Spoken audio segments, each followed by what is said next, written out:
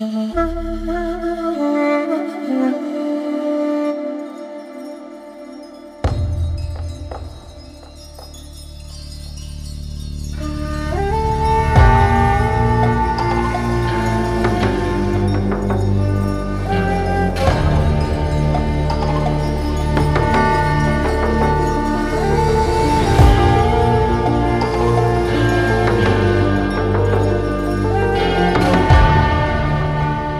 everyone and welcome to the Monday Lorians, where we have a casual chat about Star Wars over a cup of Jawa juice to brighten up your week.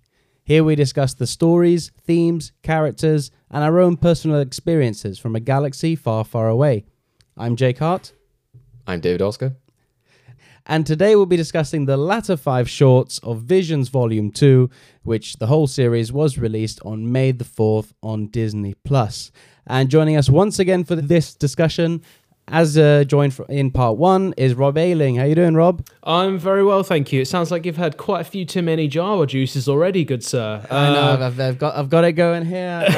Yeah, I can't speak today. It's a whole thing. I was a bit thrown. I think last time I was on, it was like, I'm Jake, and I was like, I'm David Oscar, and I sounded really formal, and which was like, hey, I'm Jake. I'm like, I'm David Oscar. And then today he said the full name, and I was like, wait, well, first name, last name? I don't know. Sometimes I just say my first name. Sometimes the whole name comes out. So I mean, you got a pretty short first and last name, so you can. Yeah, so short and quick. Just like my sex title. Hey. I knew Rob would appreciate that one. It's rubbing off on you, man. Title of my sex tape. What? Robbing off on me? Hey. Oh God, here we go. God, I need to get a child soon, so I can justify these jokes. Oh God. Rob, how you doing since we last spoke to each other discussing part 1 of this volume? Yeah, I'm all good, man. I mean, keeping creatively busy as always. Just been work on my end of things, getting everything ready for the next productions coming up over the year. Got a couple of film festival stuff coming along as well. So, yeah, I'm going to be attending Wolverhampton Film Festival if anyone's around. It is film festival season. It is film festival season. And, things are going good, man. Things are going good. Are you premiering anything there or, showcasing anything at these festivals, or is it more of a network thing for you? It's a bit of both, actually. So I'm doing a bit of networking, but the short documentary I did in lockdown, Hands, has been selected for that festival, and it's up for Best Documentary and Best Micro Short. So fingers crossed for those. But at the end of the day, it's always a pleasure to be going to film festivals, especially in person again. As much as I didn't mind the whole Zoom film festival stuff, it's so much better when you see the energy of people in person. And, and I even said this to you guys when Jake, I'd seen you many a time before, but when I saw David in person, it was like, oh my God, I'm not actually looking at a computer screen. This is so refreshing. And it was always, it's so much better now to just be networking and chatting about our passion for film and TV and in this case, Star Wars in person. So yeah, it's dope, man. It's dope. Nice. Yeah, I've got to say I'm a big fan of that short that you did, Hands. Is it Hands or just Hand? Hands. It's Hands, yeah. Hands, yeah. It's beautiful. Sometimes it's just crazy how much emotion and storytelling you can fit in these shorts, and I think you did a great job there. No, thank you very much, man. I really appreciate that. But as well, I always praise you, but I have to throw some criticism at you as well. Oh, why is the bed still not made? I can see, it's been a week and the bed is still not made. I can see it behind him, people. Dude, like, life just gets in the way, man. Sometimes you just, you get home from a film shoot or like writing or whatever, and you're just like, do you know what? Not today. Just not today, man. And play Jedi Survivor instead. Yes. I mean, I didn't want to say that, but yeah, let's be honest. I was just too busy. We're on a Star Wars podcast. Yeah, exactly. And that was pretty much what I've been doing. And no spoilers here, but I completed the main story the other day, and it's great. It's really great. Yeah, I'm still really gutted. I don't know when I'll be able to get the chance to play it, if I will be able to get the chance to play it. We'll see what happens there. Dave, how about you? It's been a few weeks now since you've been on the show. Have you been? Any Star Wars encounters in life? Yeah, I've been good. Similar to Rob in terms of like, being able to get some work done. I feel like now spring has truly come and stuff like that. Having a spring clean of not only, living quarters, but also your brain in a way. You're just like, oh, there's so many things that you have to like get done or like pile up. So it's quite good in work at the moment. So like getting through quite a bit of work, and sort of like prepping for the summer. So today I've had like a lot of like video editing and things like that. But we've also had a lot of live events and stuff like that, which has been good. And yeah, I think it does feel like the entire time that like I've worked for the company I work for, we've been going to live stuff, or in-person things, but it's increased more and more ever since. And it's just so much nice. Like originally when I started there, I was doing a lot more Zoom interviews. I don't do as many now. So it is nice to see people in the flesh and go to things which, like, we were going to events which was like, oh, do I wear a mask? Oh, that guy's wearing a mask. And, like all these, having to have COVID safety barcodes and all this kind of stuff. So yeah, it feels good in that sense. Obviously we just enjoyed the bank holiday weekend as well, so that's throwing people a bit as well, I think, in terms of having like a stable week, or having you. Yes, yeah, and I enjoyed all of the memes that were taking place on Twitter. I know you guys mentioned the Snoke one last time with his robes, but one which was not mentioned is when me and Rob shared a sort of like synchronized moment of where we thought the throne room music was going to play from A New Hope, when some horns just went like, and then it's like, oh, really disappointing when you didn't get the rest of it, and suddenly, I don't know, William and everyone starts marching down the the cathedral, ready to get their medals. And Prince Harry in the back row doing a Chewbacca in the background, so that would have made it. Yeah, because Harry doesn't get a medal. Yeah, exactly. Well, you know what? That's probably why I would have preferred. Well, I don't know about preferred. I'm not like taking sides here or anything, but maybe like Meghan or someone would have been there, like Leia, like giving out some medals or something, and then I don't know, Harry and whoever else would stand in as Harry's friends would come down and receive their medals for taking down right-wing press. I don't know. so yeah, but I did enjoy just how it shows how our brains operate in terms of like you hear like a certain piece of music and you expect it to go into that, which is always fun. But apart from that, had a fun time looking around Chepstow Castle on the weekend as well, which was really good. And that was like when the weather was a bit clearer. Got to make some paper crowns, which was like a child's activity, which I'm pretty sure a lot of adults were taking part in as well. So I got to be king as well, guys. I don't know if you know, but I actually was that coronation was then. Who named you king then? I overshadowed Charles the next day. And then Monday I got to see Guardians of the Galaxy Volume 3, which was very nice because those first two films are some of my favorite comic book films. Love James Gunn as a director. Very much enjoyed them as Marvel films. Lots of tears. And it tied in a bit with like Star Wars sort of connections and stories, because me and Craig went to Swansea to see it, and we didn't think like, oh, we need to see Guardians of the Galaxy in Swansea. It was I used to go to uni in Swansea. There's a really great breakfast place which does other food as well called Uplands Diner. So Craig loves this place as well. And we drove there confidently. Like Craig was coming from Aberystwyth, I was coming from Chepstow. So not only are we making the effort of 2 cars like going there instead of like 1, but mainly for this breakfast place because we didn't get to go there the other week when we planned. And it's all raining on the Monday, etc. It's all drizzly and rubbish.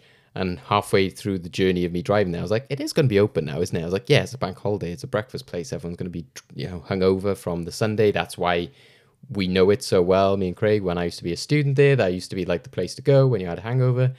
And we got there and they decided to give everyone a day off because of the bank holiday. So it was closed. And then I'm sure Craig wouldn't mind me saying that he was just really, really pissed off and sad. So then we were just walking around like Swansea trying to sort of find somewhere else to eat before we went to see Guardians of the Galaxy. And it just reminded me of Revenge of the Sith when it's like drizzling with rain, and it's like Coruscant when like all the thunder and lightning's going on and Darth Vader's about to be suited and booted. It just reminded me of that scene, like the music, like, oh, as if like Craig would be there like in some sort of like casket thing, like burnt by Upland's Diner, which wasn't open, and I was just there like Sheev in the background, my hood up, my hands, just trying to keep him alive through his anger. So yeah, that was my Star Wars tie-in. You know, you started off with the Guardians of the Galaxy thing, and I thought, oh, we're in the same wavelength here, and then you went into someplace. Yes. You went into the darkness of Order 66 and Anakin being dismembered and burnt alive. Guardians of the Galaxy takes place in space and has loads of crazy aliens. That would have been far too obvious a choice for me to go down. Well, yes. I mean, well, no, I had similar things because, like you, I saw Guardians of the Galaxy Volume 3 this past week. Loved it. Thought it was a great ride. Very emotional. Also a big fan of James Gunn. And, you know, you always kind of knew this from the first two films, but they very much are space operas, very much inspired by Star Wars. It's almost the MCU's version of Star Wars in a way. But it sort of really hit as I was watching this third film, how it really is playing on a lot of similar themes that Star Wars deals with. You know, connection, found family, you know, looking at the past and moving forward from your past, you know, overcoming grief, loss, lots of these different sort of themes and things in play.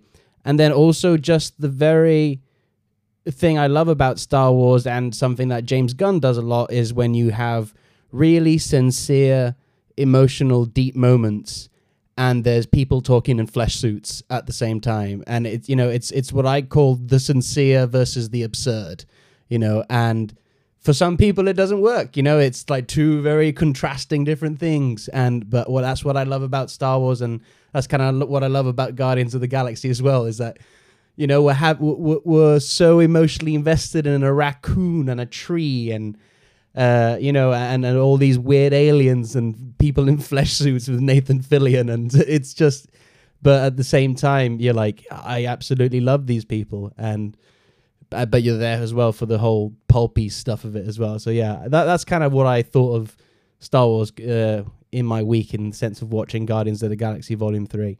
So yeah, it was. Let's get into visions then.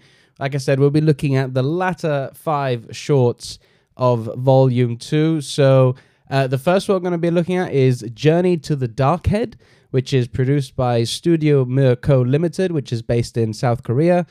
I apologize if I butcher your name. So this is written by Jung Se-rang and directed by Park Hyung-gyun.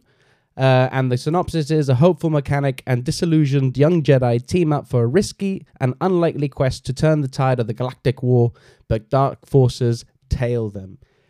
So Dave, I'll actually start with you on this one, considering you were not with us on part 1. We didn't get your thoughts on the first couple of shorts, but what did you think of this one? This one kind of, even though not based in Japan, going back to the sort of Volume 1 sort of style of anime, and that sort of Far Eastern Asian animation style. So what did you think of this one? Yeah, I thought this was an interesting one because, like you said, from the thumbnail alone or from the visuals on the posters, etc., you think like, okay, well, this is, can you say, the most traditional Visions, you know, in the sense that we've only had one season, but because obviously all of it was anime, then it, you know, it feels most closely connected to that season. And I think it kind of speaks to like how season 2 has been, you know, like the way the season 2 has kind of made season 1 look bad in a way, because I think that season 2 is such a great celebration of like the world and so many cultures. The fact that season 1 only focuses on one, and a lot of them focused on a lot of the same themes and types of stories. I think for me, I was a bit more like disappointed that I wasn't experiencing something like completely different. I felt that this was like, okay, we're just revisiting this kind of stuff. which again, don't get me wrong, the visuals are very cool. There's some great stuff going on here. But I felt it was just kind of a retread of a lot of what we saw there. Not to say that South Korea is the same country as Japan, but it's just the fact that they have produced a short which is very much along the same lines and obviously the same style as anime. So I think that, while I did enjoy like a few elements of this, I wasn't too sure on the actual like message and theming of it as well. I was very fascinated by season 2, the fact that, I don't know if you talked about this last time, but the fact, and I don't know if they did this in season 1, but I don't know if there was a kind of brief of like, this is what this season is about, like we want you, like here's your, task, like the theme is this, or like we want these types of stories, because season 1 obviously seemed to have a lot of like similarities in terms of like, it just seemed a given that many studios went down the line of like Jedi and stuff like that because of the links of like samurai and like anime and Super Sentai and things like that they would sort of follow that path. But I think that here I felt that there was a lot more about like bigger themes as to like light and darkness and oppression and being on the run and stuff like that.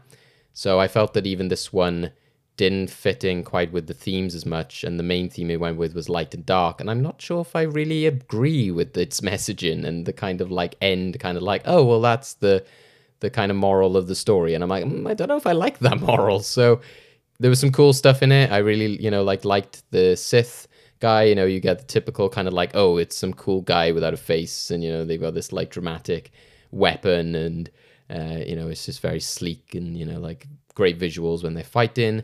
I think this studio has been involved in like things like Legend of Korra, which I'm a big fan of. But I think overall this season is a bit more like studios which have involvement in American productions, which they animate, but maybe they haven't sort of like produced or made the stories themselves. So I think that in itself is quite interesting as well. So I can't be there saying like, oh, I can't believe I didn't enjoy this as much because they made Legend of Korra. So well, they animated Legend of Korra, but it doesn't necessarily mean that they wrote Legend of Korra. So yeah, I think that's an interesting element, and especially to come like off the heels of In the Stars and I Am Your Mother, and then to have like the Spy Dancer and the Bandits of Golak on the tail end of this, I just felt this was more of a safe choice in a way. So yeah, wasn't as thrilled by this one, but it was still some fun Jedi stuff.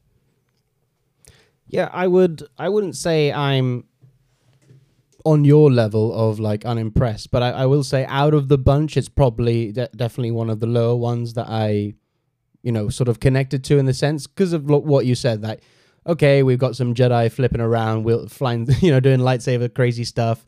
But I did kind of like that it was a bit more restrained than some of the Japanese anime style. And that is sometimes where me and Japanese anime don't agree with each other, because sometimes it goes way, way, way huge and big and sort of, even for my taste, a bit too OP, for some of the stuff that we saw in Volume 1. But I do like the animation style. So what I kind of liked is that mixing that sort of animation style, but keeping it more refrained and focusing more on the characters and the story at play, which I'm also happy to see South Korea playing in Star Wars, because, we have beginning a bit of a South Korea, not a renaissance, but a sort of a finally coming into sort of the Western audiences, and we're silently seeing how valuable the South Koreans are at storytelling and stuff like that, Korean cinema. But yeah, there was, what was it about the morals that you sort of didn't align with, Dave? Because I sort of took it as like very much kind of simple Star Wars. You need the lights, you need the dark, sort of for it to sort of balance it out. So I didn't sort of take it as like, oh, I don't quite agree with that. I sort of was like, oh, that's one way of taking it, of you need to have the dark side as well as the light side, but maybe to a different extreme as I would have taken it. I would have been more like the dark side's there, but you don't tap into it. This sort of was more like you tap into both. But what sort of angle did you sort of come from, Dave? Well, I think it is because I spent like 75% of it being like, oh yeah, this is cool, and I'm glad you're, commenting on this, and the idea of like, darkness being situated in some way, and like the light being situated in an item, and balancing those out. I think, and the fact that especially at the beginning of the story that, the girl is like a part of this kind of like tribe, or, whatever you want to call them, this collection of people who sort of, say that like, oh, we only document these things and we do not influence them and we do not change them.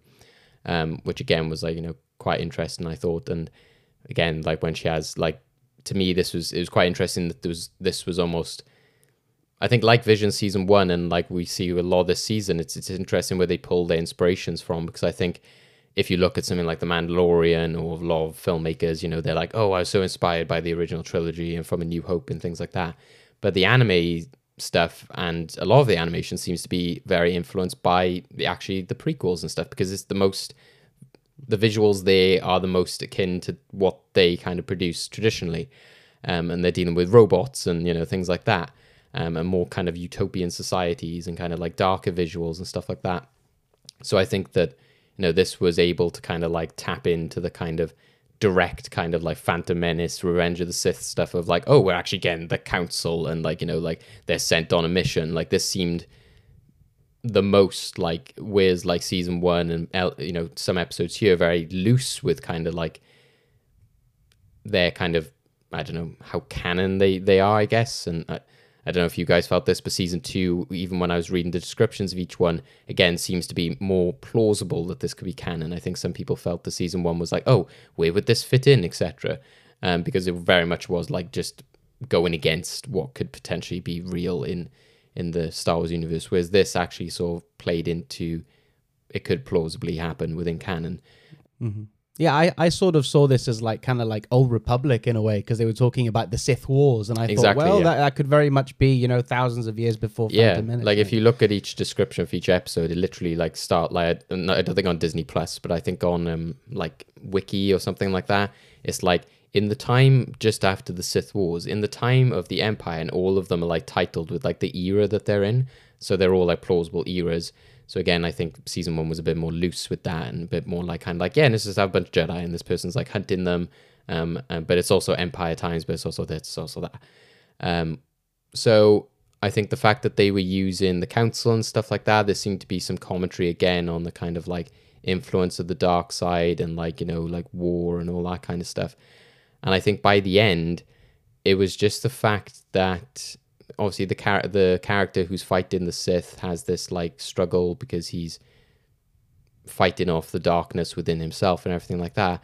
But I think it's just the fact that then his conclusion at the end, especially with the girl, to just sort of say like, oh, well, conflict and war will always happen, and like that, and we must just ride the waves that goes along with. And I think you're right, Jake, like, there must be balance and you must accept the light and the dark. But some people, I think, so over time have kind of like taken different readings from that. And I kind of was the same, in which like, well, what does it mean by balance? What do you mean? And when I've sort of watched videos and things that have sort of discussed that, I think the ones that I've most gravitated towards and think make the most sense, and as we've seen by things like the Mortis arc and stuff like that, is that like balance seems to be in the sense of like it's an overarching lightness, but you need still like an element of the dark to remind us about like why good or light is important, and that you can't live in like a perfect society, etc. So the suggestion of like, oh well, it'll always be 50-50 and there will always be war and there will always be conflict, I just found a bit again of like sad. I was a bit like, really, and again it spoke to the idea that I said I have problems with the Mandalorian and stuff, the fact that like, yeah, Return of the Jedi, balance to the Force, we defeated the Empire. Oh, it happens again, and then like, oh, and then that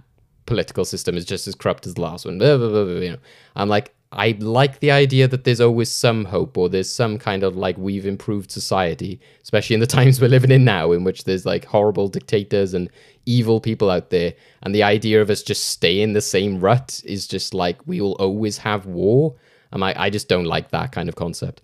Yeah, I'm with you, and I wonder if it's a taste thing or if it's a culture perspective thing. Because this story is told from the lens of people from Korea. So I there is an element I am wondering, and I will never know unless I actually speak to someone from South Korea, of like truly understanding their philosophy on balance, of light and darkness. So Yeah, I'm with you, Dave. The sort of moral I got from it is like, oh, it's just 50-50 and you have to kind of just accept it. I was like, well, that's for me, that's not what the balance that George Lucas set in place in the original films. And I think what this short also suffers from in terms of narrative and character development is that I like both of these main characters, but I almost felt as if this story they were trying to tell was too big for this short. So, and I felt as if either focus on one of these characters, because the other one was taking up, I think, valuable space of developing their character and their motivations. So, like with the girl at the beginning, like you, Dave, I thought that was really interesting, you know, of like her in that sort of temple thing, and then the old guy saying like, "You mistake this for being a Jedi temple. We are just recorders of history." And I thought, whoa, wow, are we going to get more into that? And she's saying we need to fight and stuff. But then it sort of just changes perspective into the Jedi. And I thought, okay, and then we go back to her in the Jedi Council. And I was a bit confused of like, who are we actually following here? Whose story is this? And who is she? She's not even a Jedi by the sense of what they say. And while I liked everything I saw in terms of the visuals, beautifully animated, lightsaber fights are really cool. The villain's a cool looking villain. He's got that scorpion whip thing, which is really cool to see. I was just struggling a bit in terms of like the narrative. So this one and another one, the only ones I sort of like, I'm not so, not that I disliked them. I wasn't as sure on them compared to the others. Rob, what did you think of this one? If I'm completely honest, I don't think there's much more to be said. I think you guys have pretty much hit the nail on the head of everything that this episode... sorry. No, not at all, not at all. I mean, the only thing that I can really add to this is... I mean, look, I'll start off quickly with the positives. I mean, it's already been mentioned, but I just throw in my 2 cents as well, which is I do think this was actually probably the most polished out of all of the Star Wars Visions episodes. And it's not to say that the stop motion... in terms of animation? Yeah, in terms of animation. I think this one clearly had maybe more budget as well. I think it's probably fair to say as well. It looked the more polished. It had... I mean, in terms of the cinematography within itself, because a lot of people tend to forget that there is cinematography in play within animation as well, but a lot of people just assume, oh, they're just drawing, and it's like, and then they do it in the edit. No, we do much more than just draw, like as if the camera's moving with it. It's, it's a bit of both, it's a marriage between the two, but we'll come back to that in the Spy Dancer, which will come up next. But with this one, the reason why it suffers the most is because we saw it in episode 1 of Visions already, and it did such a better job. And you guys highlighted already why this episode kind of feels almost in the safe zone, because it's trying to fit in within the mythology and the canon of Star Wars, but also try and do its own thing. Now, the dreaded question that every filmmaker is always told whenever they get feedback for stuff, whether it's in script form or in the complete form, which is, what do you want to say? And I think if you were to address that to the filmmakers with this one, there would be, well, it's also this with this and this, and it would tie in with this and this and this and this and this. And you'd be like, bro, just tell me simply, what is it? Tell me, and I can say to you what the first episode was, which was, we paint our own destiny. That I can sum up in a sentence there. Can I do that with this one? Maybe just about, which is light and dark will always coexist. That's probably the best sentence I can come up with. But having said that, does this do anything new to what we've already seen in not just Star Wars films or TV shows, but in the Visions? If we're talking strictly on Visions episodes, not really. And if the only thing that they can produce is really fantastic fight sequences with excellent cinematography, because again, I have to stress that point of the cinematography within the animation part, because there are moments where the camera is literally starting from a low angle to then a close-up and pushing in on those reactions there. It's really powerful, and it's really difficult to do. So the one thing you cannot take away from this is that it's a really well-crafted piece of animation. And I think on the flip side of it, it's the classic case of maybe too many cooks in the kitchen trying to say too much in a too short space of time, which I think is ironic because I think this is one of the longest ones as well. So on the one hand, I really appreciated what it was trying to do, and I think the messages it's trying to say whatever the central message is, can be really powerful.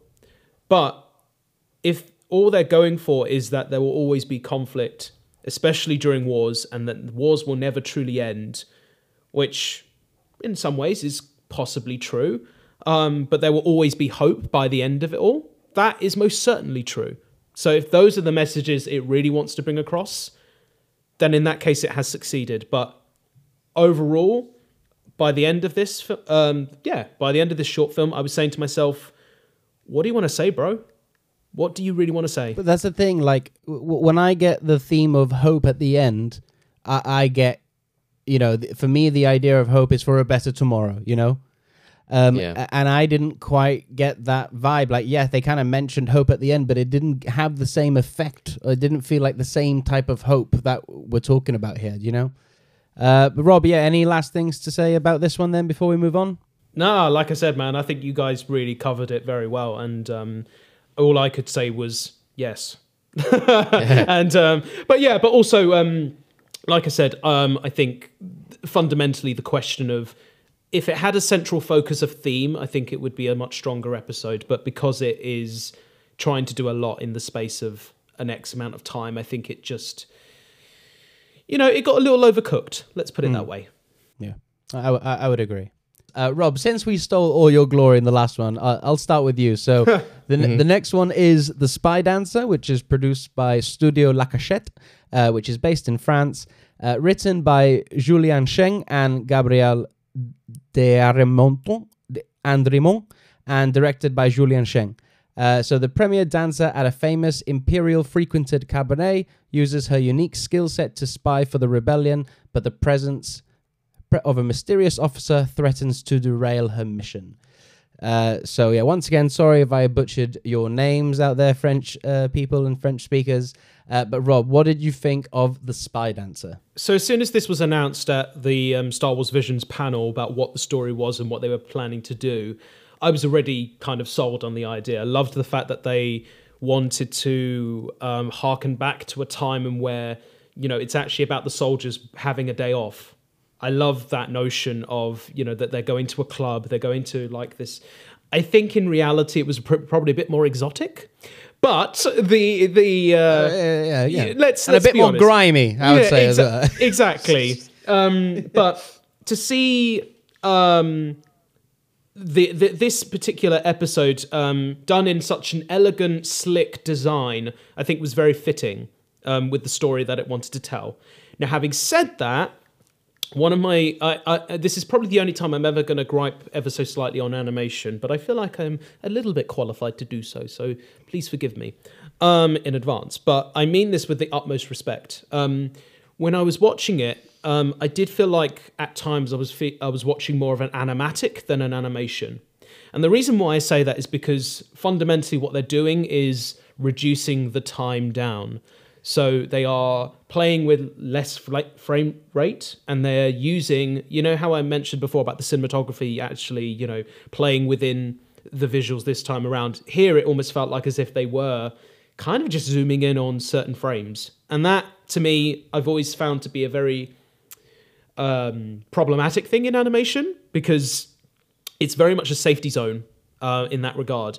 Having said that, what they are doing is keeping the design slick enough to a point where they can capitalize on what this studio is best known for, which is their action set pieces. And by God, these action set pieces are fantastic. Like, they are Star Wars, but they're also completely unique within the within this Star Wars Visions episode. Like, I never thought I'd see a dress being implemented into a fight scene, for example. I never thought I'd see a composer smoking a pipe and composing the music of the fight scene at the same time. It's my favorite character of the show. Oh yeah, I thought that was, and the fact that he gets to say the infamous, "I've got a bad feeling about this," brilliant. Love that. Yeah, chef's kiss and, pipe in mouth, whatever. This was a much darker episode than I thought it was going to go down. But the problem I think it does suffer the most, for me personally, was I did see the twist coming. And I won't mention it unless you guys decide to mention what the twist is. We're talking spoilers here. Yeah. So I wasn't surprised when the initial twist came in because ultimately the animation kind of gave it away. So you saw the back of the person's head and you see the flashback and you're like, well, that's clearly not that person that we're supposed to meant to believe it is. But then it didn't take away from the fact that you do feel that gut punch at the end of this piece as well. And yeah, it's not often that I get distracted by that twist moment, but that really did take me out a little bit by the end going, oh. But then that moment when she gives him the hologram of him as a baby, I was like, okay, now you've brought it back.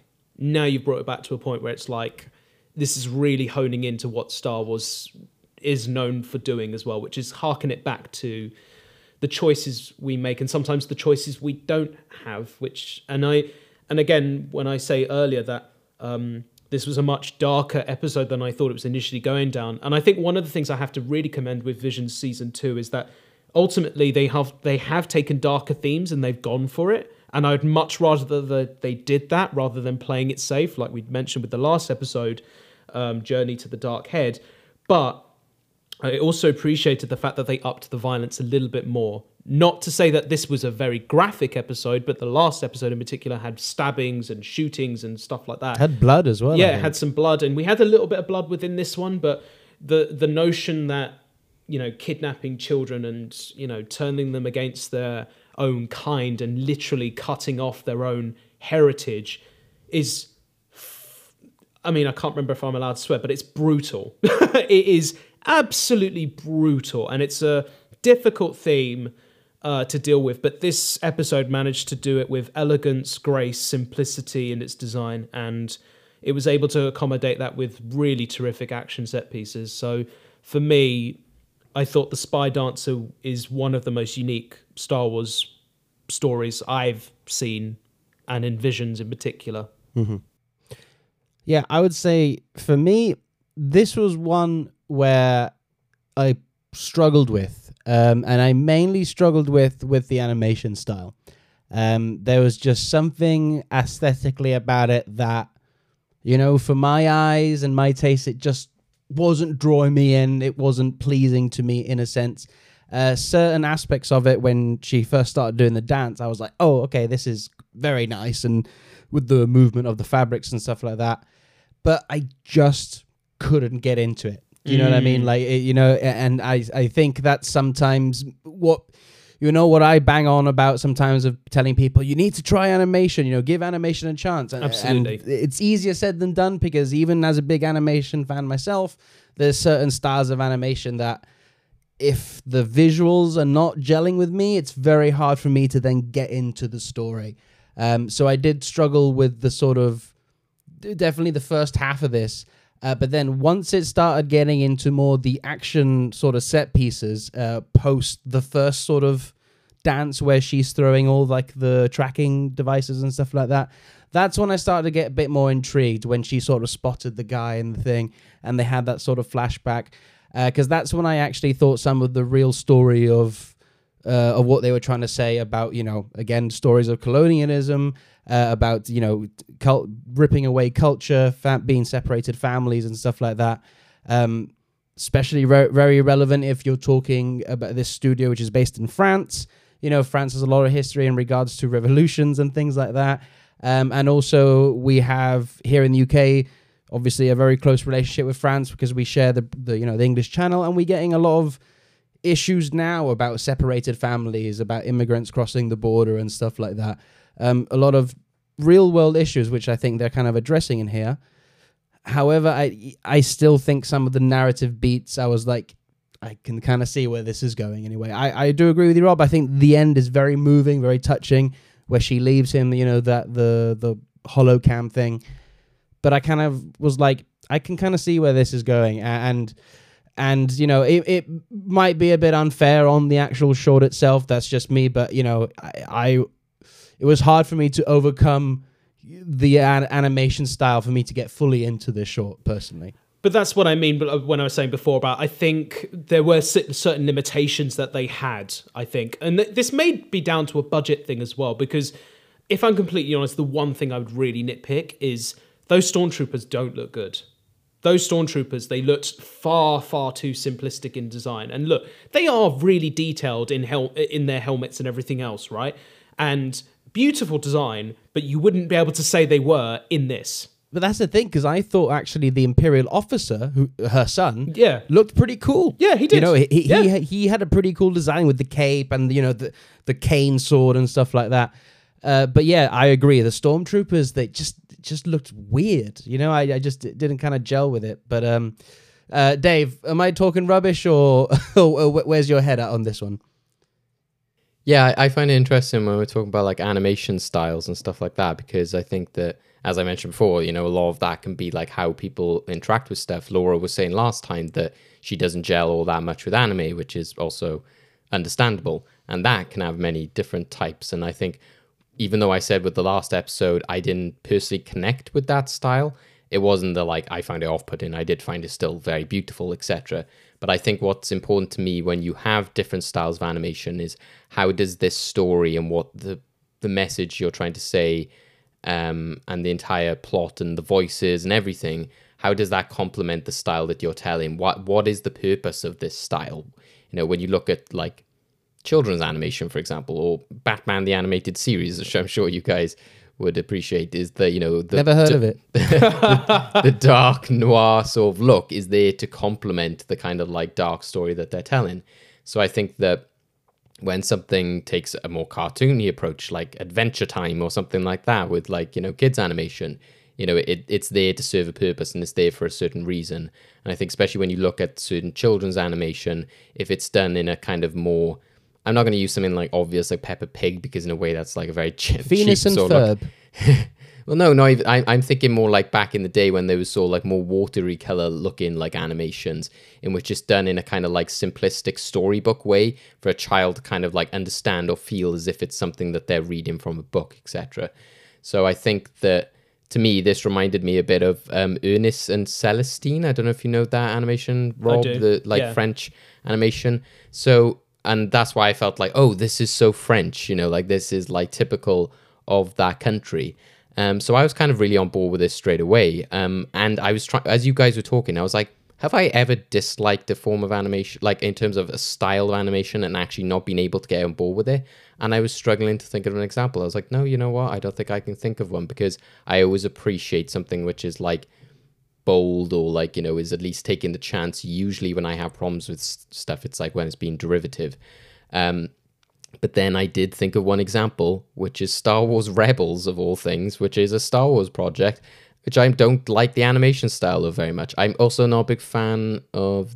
I'm a bit 50-50 on that What If style in Marvel, which kind of is almost a similar style in Resistance Star Wars. So those three Disney/Star Wars projects I'm not a big fan of, but I think those are a bit different because they're kind of telling like a more canon storyline. And also coming off the back of other animated projects. But the Stormtroopers are what made me think of that. Like, I don't think the Stormtroopers look very good in Rebels. Whereas here, I was more willing, I was more on board with it because I felt that it fit the entire style. I feel in Rebels, it's a kind of weird mishmash and they're trying to do something and then the characters don't quite fit the style. Here, I felt like the fact that they were these like pudgy, round Stormtroopers felt like they were from like a kind of storybook in which like everything was of that style. So I was just kind of like on board with it. Yes, it wasn't the most dynamic or like action feeling, so like Stormtroopers, but I felt it kind of fitted within the world. So this for me is kind of like what I enjoy most about Visions, and it goes against what I was saying with the last episode of like playing it more safe. I think that what I want from something like this is to feel like and watch it and be like, oh, this isn't Star Wars. I think like Star Wars and Star Wars animation is at its best when it's challenging you about what Star Wars is, which is what I just mentioned. Like, what is Star Wars? This is the essence of Star Wars, which I don't really agree with because, again, like, you know, when I think of my experiences with Star Wars, when I've like watched certain things and I'm like, oh, this is different. I don't like this. This doesn't feel right. And then the more I let it digest or the more I like hear like the reasons for it, etc., then the more I'm like, oh, okay, maybe it is. Like the Mortis arc, like I mentioned earlier, that like took ages to get my head around. Like, what the hell's going on here? You know, there's like griffins and all sorts of like, like winged creatures and stuff like that. Similar with Zero the Hutt, like in which Lucas thought that was a great idea. And I'm like, what? And then like later on, I was like, okay, maybe I can see where you're going. So I think that this to me speaks to that element of like what other shorts in this have done, I think, as well, as we'll get on to, is that I think that it is important to be like, this is our animation style, this is our country, this is our culture, with a bit of Star Wars peppered in, rather than it feel just purely like it's a canon storyline. I think this is a lot more interesting to like show like influences of Star Wars, to show something quite like visually different. So I quite like that aspect, and I felt that yes, like the animation style really complemented the action. I loved like a lot of the visuals, the way like her sword come out of her like arm. I think it's true that obviously like the idea of rebellion very much speaks to like the French sort of like style of I don't know, whatever you want to call it, the Viva la spirit, Revolution. the French spirit, yes. And I liked that also it was kind of taking its time to sort of establish that story. Star Wars can sometimes be very much like, right, we're in, and now there's like stormtroopers, and now there's a monster coming out of the sea, blah, blah, blah, blah. Here, like, no, we start off and like she's talking with her friend, and you get like the relationship with the other performers, etc. I liked that we were getting time to sort of build this world. And I liked as well, unlike season 1, it wasn't another Jedi story. And again, I think that was the only thing with the last episode as well. And I think this season's done a lot better job of not just being every episode is a Jedi story. I think a lot of them still tap into like things like the Force and crystals and stuff like that. But I really like the fact that this is one of like the first and only ones we've had, which is like nothing to do with the Force at all, which I really appreciated, because I think Star Wars has so many aspects, and as somebody who loves the Force and Jedi and stuff like that, I did feel a bit burned out by it in season 1. And I think that like animators and different cultures would relate to so many other parts of Star Wars. I'm surprised that we haven't had like a space episode, like a one about ships and stuff like that. I guess we have had the Aardman one with the pilot, but yeah, I really appreciated that this was about something different in terms of like espionage and, like taking down the Empire and doing it through a very kind of like what is like a World War II-esque story of like, oh, the undercover like dancer and stuff like that. I just thought that was a really interesting approach. And it very much reminded me, again, I said that the studio that animated at Legend of Korra, this reminded me of Legend of Korra, and more actually probably of Avatar: The Last Airbender, because there's a storyline in that which is very similar to this, in this idea of revenge. And again, that invoked to me the ideas of Star Wars is like when revenge takes over, the fact that like when she's ringing her friend, I loved that fact that he was like, what are you doing? You're going to ruin everything. And she's just like, yes, but I have to take this moment. And I love that element that like you could set up like 30 years of something and everything could be planned to perfection. But then that just one thing that would trigger somebody and their lust for revenge could ruin everything. And that very much is a Star Wars thing, as seen with Anakin, is just that selfishness to try and do what they want or to get what they want jeopardizes everything, because ultimately they're doing it for selfish reasons. Yeah, no, I would agree with everything that you said. For me, the problems I have with this short is not the problems with the short. It's I have problems. But it's true. It's hurdles that I need to get over. There's nothing wrong with what they're doing. It's more of a taste thing or something that I just need to, in a way, train myself. I am open to watching this short because I watched it twice. First when the series dropped, and another time, preparing for this show. And I'm willing to give it more watches for me to sort of get into it, because there is definitely moments about it that I do love, especially what you were saying, Dave, that element of, the espionage spy stuff and sort of some of the sort of shots, frames, you could say, of like, especially love that shot of when she comes behind her Imperial son and the dagger thing comes out, all it's like kind of slow motion. I thought it was really beautiful. But yeah, it's more my issues that I have to overcome than in any actual issues with the short itself. Before we move on, then, do you have anything less to say about the Spy Dancer? I mean, for me, I think it's not to say. I think it is to say that both myself and Dave feel like we're on the same page of, this is a story told in a certain way, certain aesthetic, which may not be pleasing to everybody, but actually, and it is somewhat predictable, yes, but I think if you can, get around that little notion there of the predictability of the storytelling, I think you'll find something really unique within this. And as David also said as well, that this is not about the Force necessarily. This is actually about fighting for the right to survive, but also the question of revenge, and eventually, as it's flipped on itself, fighting for your family again, even if they are too far long gone. But by the end, and I do love that ending actually, because we spoke in the last episode about, as in the last podcast episode, about the idea of, these stories could continue in, I love the ending where you've got the tracker on the actual picture, the hologram of her baby son, and it's, she still hasn't given up on her son. And I think there's a remarkable message there at the end there, because and this is something that the Star Wars movies, especially the sequel trilogy, the sequel trilogy and the original trilogy, which is, I can't give up hope knowing that there's still some good in someone, and that's really sweet to see, even if it's just a glimmer of light, a glimmer of hope in that moment. The prequels, meanwhile, Obi-Wan's like, you were my brother, I've given up on you. Yeah. I didn't want to say it. But he was like, I've cut your legs off, I've cut your arm off. Prequels are a bit bring it back. Anakin has joined the dark side. He's more machine now than man. Yeah. Exactly.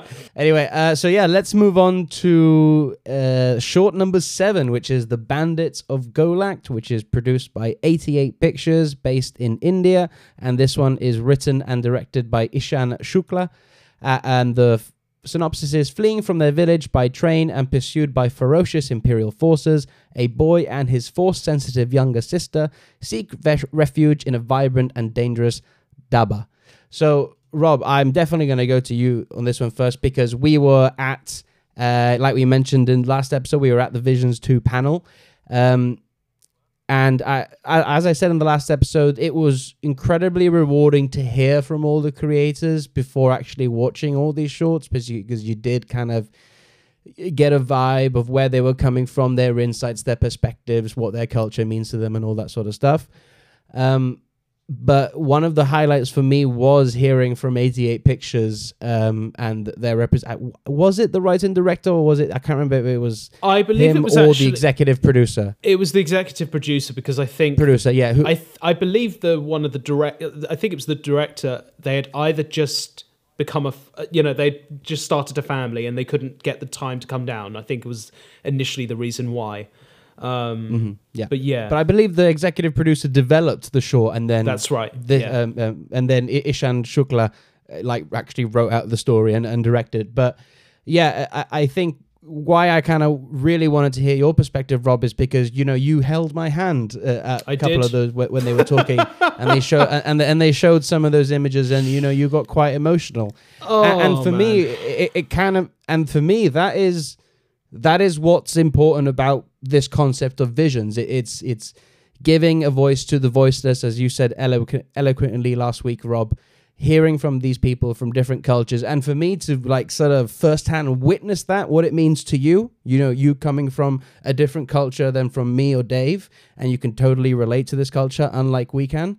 It's heartwarming to see, and I've kind of been in a privileged way of I've always kind of seen people in Star Wars that look like me and I can relate to. For you to actually now see people who look like you in Star Wars and share a similar culture, it fills me with joy that other people can have that now. So what did you think of The Bandits of Golak? This is what Star Wars is about to me. This is what Star Wars Visions is all about. And as you mentioned already, I did say it was about giving a voice to the voiceless, or in this case, most definitely it is giving a voice to the underrepresented, especially within Star Wars. I mean, I thought The Bandits of Golak was, from start to finish, beautiful. I thought it was vibrant. I thought it was, as the executive producer said on stage, like an Indiana Jones adventure with lightsabers, and I found that really a really nice way of putting it, but almost underselling what this short really did as well. And it almost felt like watching a lost episode of, say, The Clone Wars or The Bad Batch. And I think that's mainly the reason why I say that is because there have been like standalone episodes of those series where they will focus on another journey entirely, and then they will come back to our characters that we know and love, generally speaking. And I also think it's because of the style of animation that they've got within this as well. It's very similar in terms of the textures that they've got and the style of computer-generated animation as well. And I loved also, and it's just the smallest detail that you'll probably have noticed as well, but the textures of a painting, or where the brushstrokes are on the clothes, I think is just a wonderful, wonderful touch there. I love the fact that the rebels themselves were very much like almost a rebellious like army within themselves, separate from the kind of rebellion, but they're part of my culture, something you'd see back in, say, the 1940s, where they were on horseback, fighting for, during the war. And I just thought that was a really amazing touch. I loved the sense of humor that this short brought about. All this for a bunch of sweets. I loved that. I absolutely loved that. I loved the music. I loved the fact that the music was so loud and expressive, and it was giving that voice even further. It was being performed literally live, and it was like non-diegetic versus diegetic sound within that. And I just thought that was such a smart piece of filmmaking and composing on that part.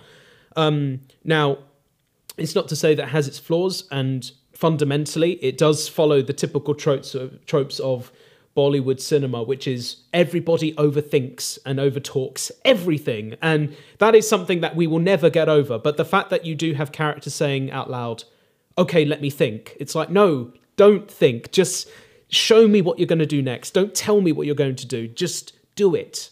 And there were moments where they just did the visual storytelling and they didn't have to have the dialogue within it.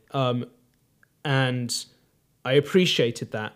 I loved the fact that even on stage, the executive producer said that the villain of the piece was very much bringing back, the history of those types of villains that were portrayed within those stories, but in wars, and then bringing them into the Star Wars canon. I loved the fact that it was an old woman in disguise as a Jedi. And if I'm being really, really honest now, there were moments where because when I first watched it, I was like, that's my grandmother. That's my mother. And the fact that, two sabers out of a walking stick, I just thought, how dope is that? And there are people that look like me being badasses within this.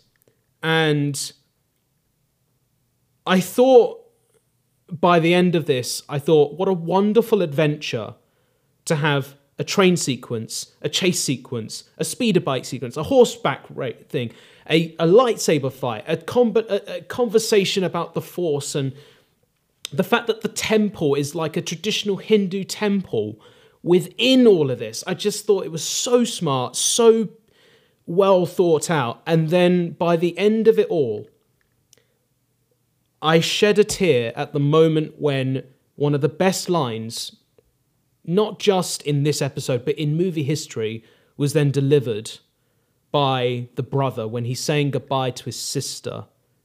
And it was simply, "May the Force be with you." And lads, I have no problem saying this, but I shed tears, man. Like, by the end, I was just like, this is it. This is what Star Wars is, but this is what representation can be done handled with care and handled with such beauty and grace. And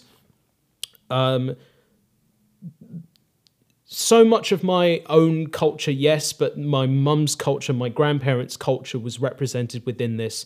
And I just thought it was beautiful. Absolutely beautiful. Yeah, I mean, I can't obviously speak from that perspective, but I have to agree that it was a beautiful episode to watch. And when we got to see the footage and some of the stills at the panel, I also said to you, Rob, that this is one I am really looking forward to just from a visual standpoint. And from a visual standpoint, yeah, I think this is very akin to Clone Wars and the Bad Batch in a similar animation style. Still not quite the same, but it's like almost dabbling within that sort of legacy. Like you said, Rob, the different type of textures and stuff. And it's really interesting that you mentioned like it could be like an episode of the Bad Batch or the Clone Wars, because I was even kind of imagining that you could easily have the Bad Batch visit this planet and like help out these two kids on this adventure, and it would just work. You know, all they've done is just remove like the Bad Batch from a Bad Batch episode, and it's the kind of the same thing. And as I said before about this, Visions is kind of like, it's not about making it feel like Star Wars because it's about what this culture's take is on Star Wars. This is actually the one where I was like, this is Star Wars. This you could just fit in A New Hope, right? You know, as we're on a desert planet, you know, we're having train heists. It feels like a Western, you know, it's got this grimy, gritty, used universe feel to it, to all the outfits and the train, and, you know, the fact that you have the different aliens, you know, all different styles, which very much goes back to George's vision in the cantina and stuff like that. It just felt so Star Wars. And then obviously cool guys with red blades and some cool purge troopers and stuff like that. Children, you know, having a purpose, having a destiny and fulfilling that. It is very much Star Wars, and this, you could have this in Star Wars. It's canon, like, to me, in a sense. This is my head canon, this one, the Bandits of Golak, because there's nothing in Star Wars that contradicts that this could actually be canon. So yeah, everything thematically about this, you know, it's not doing anything groundbreaking in terms of things we haven't seen before in Star Wars, you know, but it doesn't need to, you know. It's just doing it through a new lens, through the lens of this culture, and I think that enough stands on its merits, you know.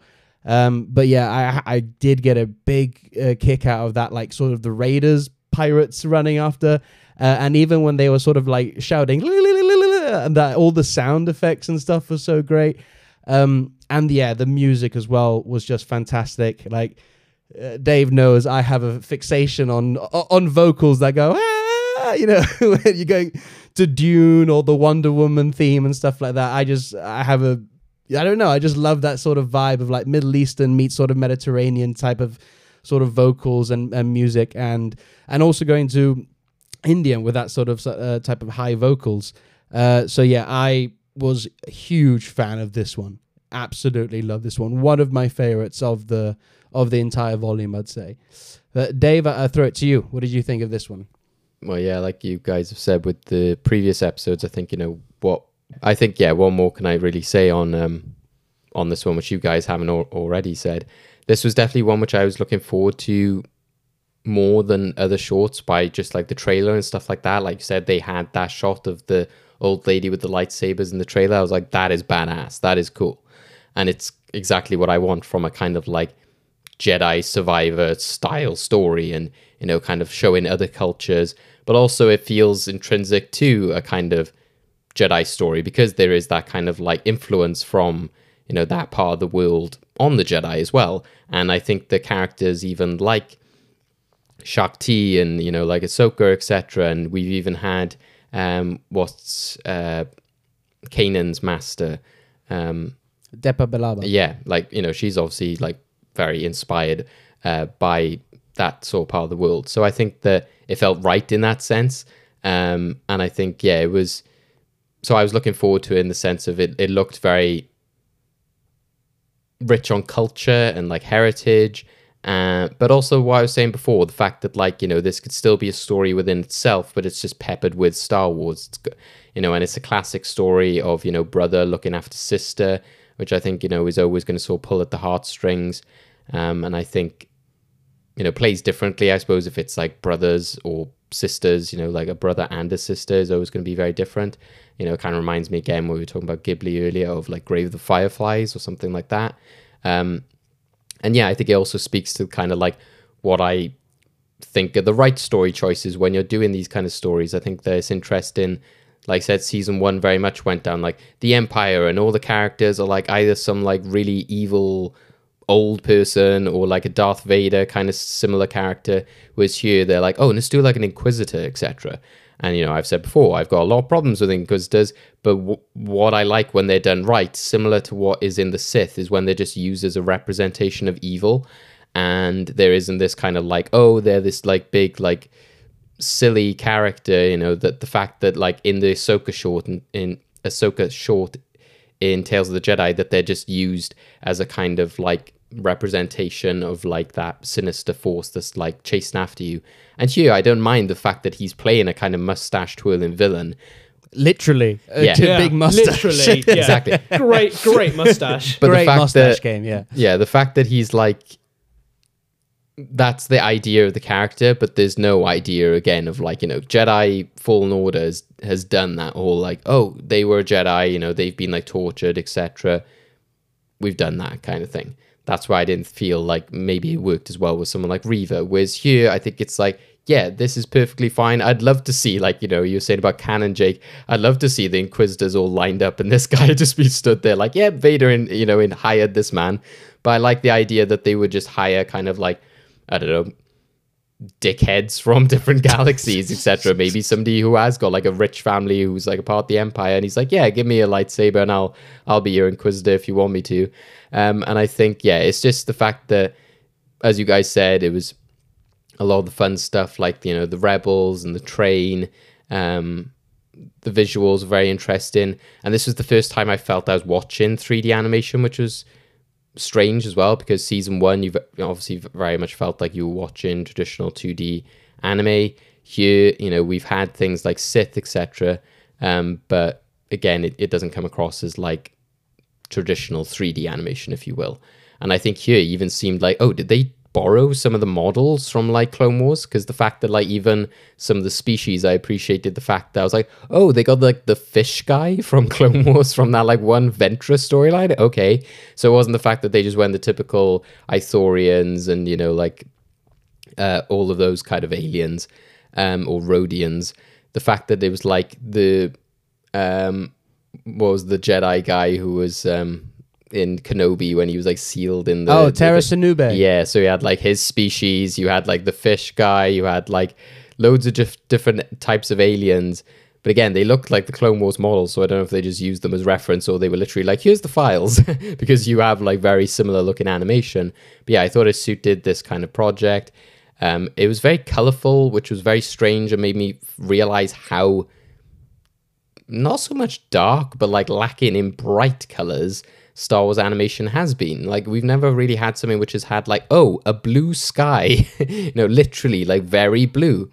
I would say maybe Rebels. Rebels yeah. does have that. It's because Clone Wars and Bad Batch, but then when you think about the era, it's a dark era. So. Yeah, but I think even in the fact that like even with Rebels, I feel that there's still like a mutedness to it. I think like you look at their costumes and stuff, there's kind of like the Ralph McQuarrie kind of like washed away kind of color palette. Here it very much was like pinks and like really like if they're in the desert, it's not like a cream desert, it is orange, and it's very like popped out sort of colors, and it was just crazy to see. It was almost like watching like a Pixar sort of animation at times as well.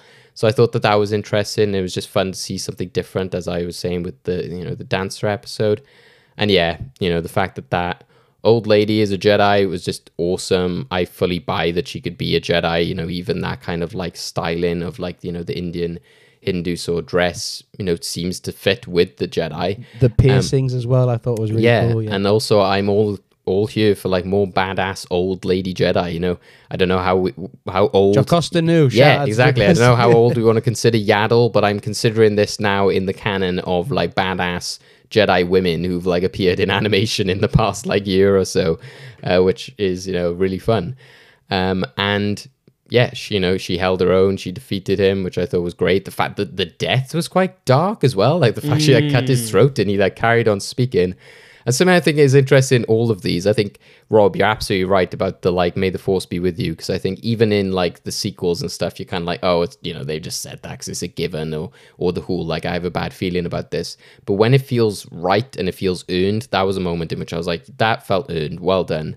And I think the Visions has been kind of like, they've used those lines sparingly, which is good. Like the kind of like, I have a bad feeling about this. So that felt completely earned. I think it's interesting how many of these stories go with the like, yep, Jedi taking away their children from their families is a good decision. It's like, okay, it depends on the era, but it's interesting to me that they continue to like use that in a way of being like, all right, you need to go now, say goodbye to your family because you'll never ever see them again. Because I would have thought some of these cultures would be like, no, we don't like that aspect. But yeah, they carried on down that line. Again, the thing is, if the Jedi philosophy closely links to Buddhism, that is very much a Buddhism thing, is to to leave all sort of attachments behind, and that is very much it's a more of an Eastern way of thinking than a Western way.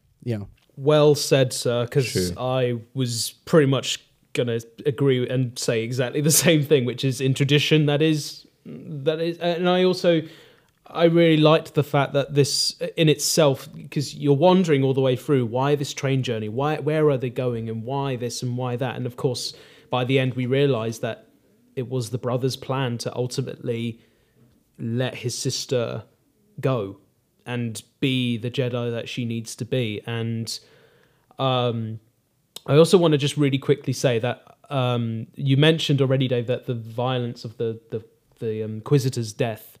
But I love the fact that he underestimates that woman and he says, a Jedi from Golak? And then literally, as he's dying, a Jedi from Golak.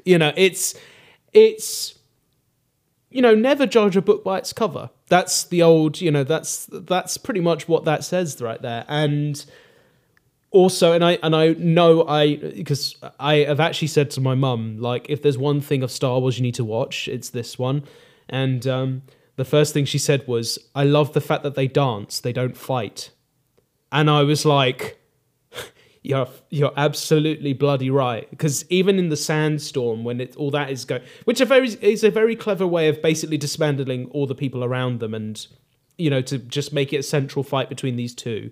But the fact that she was able to turn around and say to me, so I can't credit this, but I'm crediting her on this. But her to say, I love that it's a dance, not a fight between these two.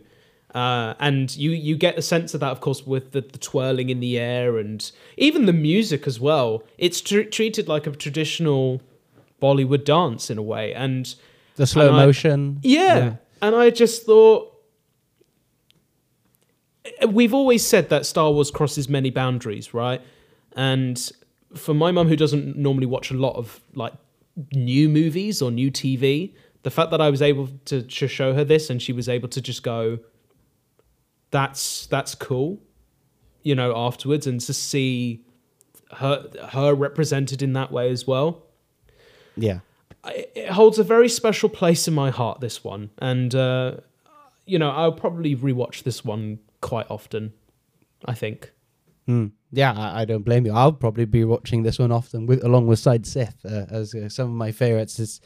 Yeah, I mean, for me, the only thing I kind of want to say is little details like you were talking about the lightsaber fight. I would actually say out of both volumes, this might be my favorite lightsaber duel, and they've got a lot of lightsaber duels in both volumes. So this is actually one of my favorite just because of the stylization of the fight. Like you said, I didn't think of it that way, but yeah, it did seem very much choreographed like a dance in a way, which kind of ties into what the style of duels were in the prequels. They were more like choreographed dance sort of styles, which I know people had issues with, but it's cool.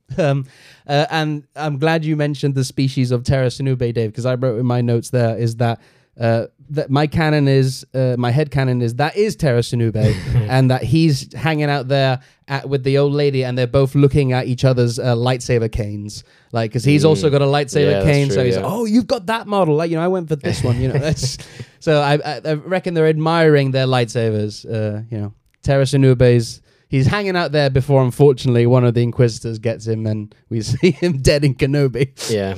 Yeah. Well, Rob, any last words on this one? I'll be honest with you. The fact that we've spoken quite a lot about this episode speaks for itself, right? The fact that there is so much to this that is refreshing, not necessarily groundbreaking in its story wise, but it didn't have to be. As you mentioned. Like I said, it doesn't have to be. Yeah. So we'll move on to the next one. So the next one is called The Pit. This one is produced by Deart Shitagio and Lucasfilm. So this is a collaboration between a Japanese animation studio and obviously Lucasfilm being based in the United States of America. But this one is written and directed by Leandro Thomas. So this is basically what you said earlier. No, it was Dave who said earlier about The Legend of Korra, where it was an American sort of writing team and production writing team, but it was a Japanese animation studio. Kind of got the same thing here, where the Japanese studio are providing the animation, but it seems the story and all the themes is coming from somebody from Lucasfilm, specifically Leandro Thomas. So what did you make of that, Rob? So you've obviously... This is a strange one because you almost have worlds collide. This is literally crossing boundaries here, where you have a Japanese animation style but told through an American lens. So this is really interesting. So I'm going to be very careful in what I say here, in that I loved pretty much what it was trying to do and what it was trying to say. However, you didn't need the Star Wars property in order for this to be what it is in this. You could have made a separate... So you take the Star Wars element out of this, and it's essentially about alienation and imprisonment, wrongly imprisonment, and slave labor. Now, we also said this with Screecher's Reach as well. This notion of adding the Star Wars property to this to add an extra depth to it, but also make it probably more accessible to a larger audience within and more marketable. And more marketable, absolutely. Now, in the last episode, we talked about it being potentially like a lost episode of, say, The Bad Batch or Clone Wars, right? For me, this almost felt like someone had watched Andor and gone, okay, I can tell this story, because there are elements to this story and the themes in which it's trying to, in which it is telling, which felt like an Andor episode, especially the moment, the episodes when they're in the prison in Andor, and there is so much I absolutely respect about the creators of this particular episode. It's clearly got a statement it wants to say. I don't know if they fully succeed on that. That's the only thing I would say about this. Now, we talked about the violence earlier. We see blood. We see gunshots. We see stabbings. For me, the most horrific moment I got to see in all of Star Wars Visions was seeing a young adult child, being thrown from one part of the top of a pit and thrown back down, which is like, let's say 100 feet, maybe less than that. And we don't need to see it land. We just hear it and we see the reaction. That's cinema in a nutshell, right? And it's so powerful and so heartbreaking to see. And without going too full into the extent of this, but I see it. It's what I see. There's clearly some racial undertones within this as well. And I think what I really appreciated about this was it wasn't so much about the vision side of things, but it was more about the voice that was speaking more so. And when it tried to round itself off with the visions aspect by the end of this episode, when you get to the post-credit scene in particular with the spray paint on the rock, my biggest criticism was two things. One, did we really need that to hone in on the point? And there's always a yes or no answer with that one, so we can debate that if need be. But my biggest issue was it didn't feel distinctively different from the art style in which we are watching this animation being taken place Now, say, for example, it had been like, say, just gentle paint brushes or paint strokes, like in Into the Sky, where we've got those sprinkles of stardust as on the rocks to tell that story. If we had, say, something like that, but maybe with paint or something, like even with the spray paint itself, it felt too polished by the end to see it on a rock like that. And again, it's just what I've seen. There are clearly racial undertones within that spray painting there. You know, I think about the spray paints that you see in Los Angeles, which honor those who fought for discrimination. They fought for equal rights. They fought for, equal pay. And even to some extent, the athletes that we have lost along the way. That's what Los Angeles is. You know, there is murals and spray paints everywhere of this. So I understand from that perspective what it's trying to do. Having said that, is it necessarily hammering home this point too literally? Perhaps so. But that's where I wanted to open up that debate with you guys, because I found it very interesting that this episode, and as Dave said earlier, I did see the IMDb rating of this, and I think this is sadly the lowest rated one, which I think is very unfair, because I would much rather watch something and feel something about something which has got something to say than just have really cool lightsaber battles. And I also just want to shout out here and say that I loved the fact that it threw... it's a very subtle thing, but I love the fact that you had this kind of 1970s cinema grain over the top of the animation itself. And even though it's implementing things like time-lapse sequences and the big themes of alienation within a sci-fi world, which is something that Blade Runner did so well, and the tears in the rain kind of moment at the end with the follow the light chanting. I just thought it was a really lovely touch to make sure that they tried to tie it back within the original aesthetic of Star Wars, which was that 1970s cinema grain within that. So as a piece of, short filmmaking in terms of trying to have something to say, it's a remarkable piece of work. But for something that doesn't fully hit home for maybe a wider spread of an audience, I can see why a lot of people may have been turned off by this. But to them, I say, force yourself to learn. Yeah, no. So this one is very much, I had a similar experience, like if I'm watching Andor when that was coming out, where especially after watching the last few episodes of Visions, where, they've all had an element of pulp adventure in them, whether that be lightsaber duels or train heists or speeder chases or anything like that, an element of fun in there that we can all, fist pump and go, yeah, while this one very much was like watching an episode of Andor where when I first watched this episode, I was like, I'm not too sure. This is really hitting me with certain emotions and it's making me feel uncomfortable, And I think it's supposed to do that very much like Andor. It's using these provocative themes, poking at you, shouting at you in a way, literally hitting you over the head, saying, listen to me, listen to what I have to say. This is an issue that's going on.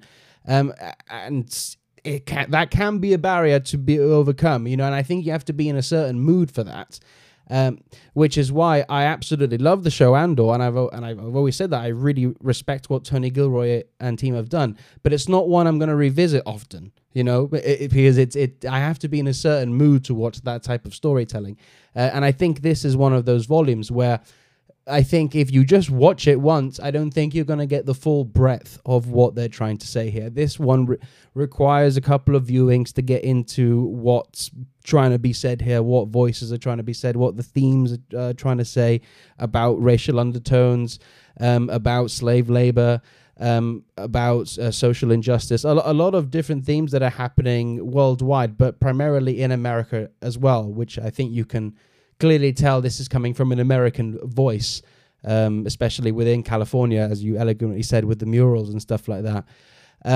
So that it did, I actually watched this one more than the others just so I could fully appreciate it. But man, it's tough watching this one. It is. It is tough watching, and that's why it's one of it's a taste thing where I can't give it the full marks of what I go to Star Wars for, because I absolutely appreciate what it's doing.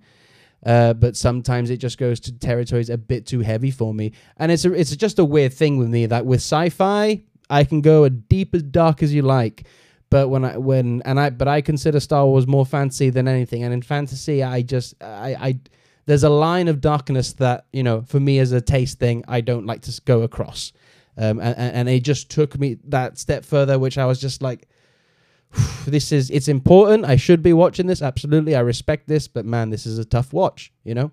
I absolutely agree with you, mate. And I would say this, would I recommend this for a child to watch, despite the fact that this is a child-led story as well? You know, from both the two characters. So I'm assuming the young boy is, like, say, in his early 20s, like maybe 19 or something like that. But then you've got the young sister, who very much carries the voice later on of follow the light. Could I honestly say that I would recommend this particular Vision episode to a child?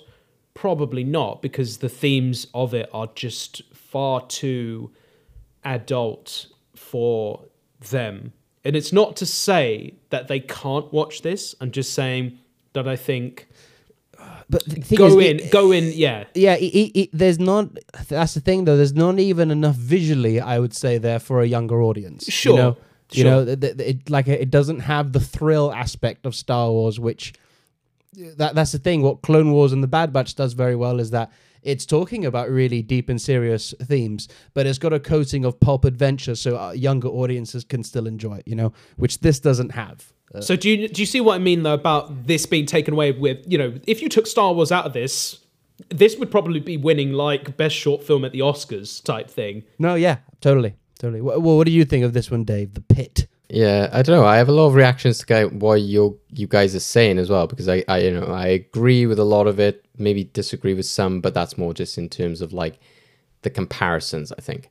And I think it is interesting to think of it in terms of, like, viewing it from, like, a younger audience perspective, because I didn't view it in that way, because I also thought throughout this entire thing, you know, in all the visions, is it like, it's like anything these days, you know. When I saw a lot of the animations, maybe something we'll get onto with the last one, is that, you know, it's a sad thing that children might not, as I was saying with things like what used to be made back in the day in terms of, like, the style of animation and the different types we used to get when we were kids.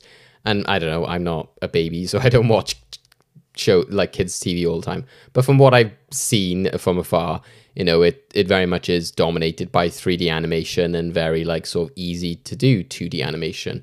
So I was kind of like, you know, I'm sad to think that they don't, you know, back when we were young, that there was, or even when younger than, you know, generations before us, there was, like, puppets and stop motion animation and stuff like that. So I think that, to me, I was, you know, watching Visions thinking, like, well, would this be an entryway for kids to see more of this, you know, these different types of animation style, etc., etc.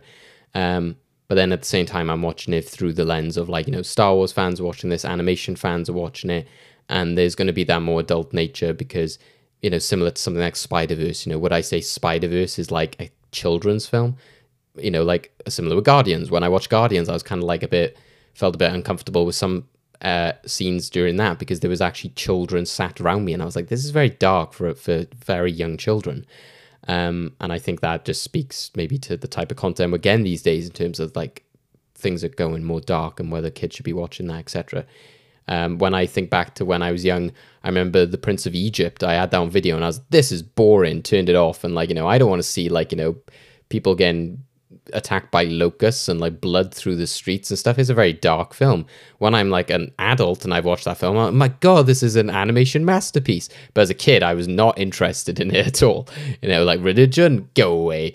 I was going around the house singing, let my people go. Interesting, considering what you just said about pulpy stuff. And that's why I would disagree, is that I think it's a disservice to Andor to compare this to that, because I don't think Andor is just a kind of one note, we're telling this thing about protest. I think it does work on a lot of different levels. There's not the kind of like pulpy, fantastical element to it, but I think that there's a lot of like kind of thrilling moments. There's a lot of like great set pieces, you know, like very much like huge scale, a lot of like epicness of sci-fi, a lot of character interaction.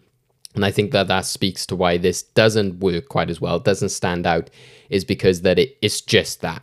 It is like, I think that's why it's a disservice to compare it to Andor in that sense. But I think like what Rob was saying, I can see how this would be like taking inspiration from something like Andor, and it commentating on something more than just one thing. Like, I think that here, like you said, if it's going for that one message, that's fine. Whereas I think Andor, again, there's so many different characters, and yes, you know, like even if you take the prison thing, for example, that is very much going down a dour, like, this is what we're like saying with this. But at the same time, there is still the like one way out, and, you know, like there's lots of things for people to still grab onto and that work in that scenario. Whereas again, I think this is because there isn't any action or anything like that. It literally is like, oh, it is just that, like, it is just one way out with, or just No way escaping, out. you know, no way out with nothing else. It's just that message on its own. So I respect the hell out of it. I think that it was very powerful. I like the ideas of it, but I also think that this is, to contrast to what we were saying about with the spies one, it is one that's let down, also similar to Journey to the Dark Head, in which I didn't feel that its visuals complemented enough of what it was saying. I felt if there was something visually different about this, if this was like stop motion, if it didn't look like a kind of, I don't want to say generic, but if it looked like a kind of like run-of-the-mill kind of like anime or like Western sort of animation, then it might have been able to stand out a bit more, similar to, again, like how other animated projects have in the past, in which they're telling a very simplistic story, but it's the fact that like it's told in this like kind of like unique art style, or this like form of animation, that it kind of stands out and it kind of adds to the message. Whereas here, I didn't feel that the visuals add into to anything to what they are actually saying.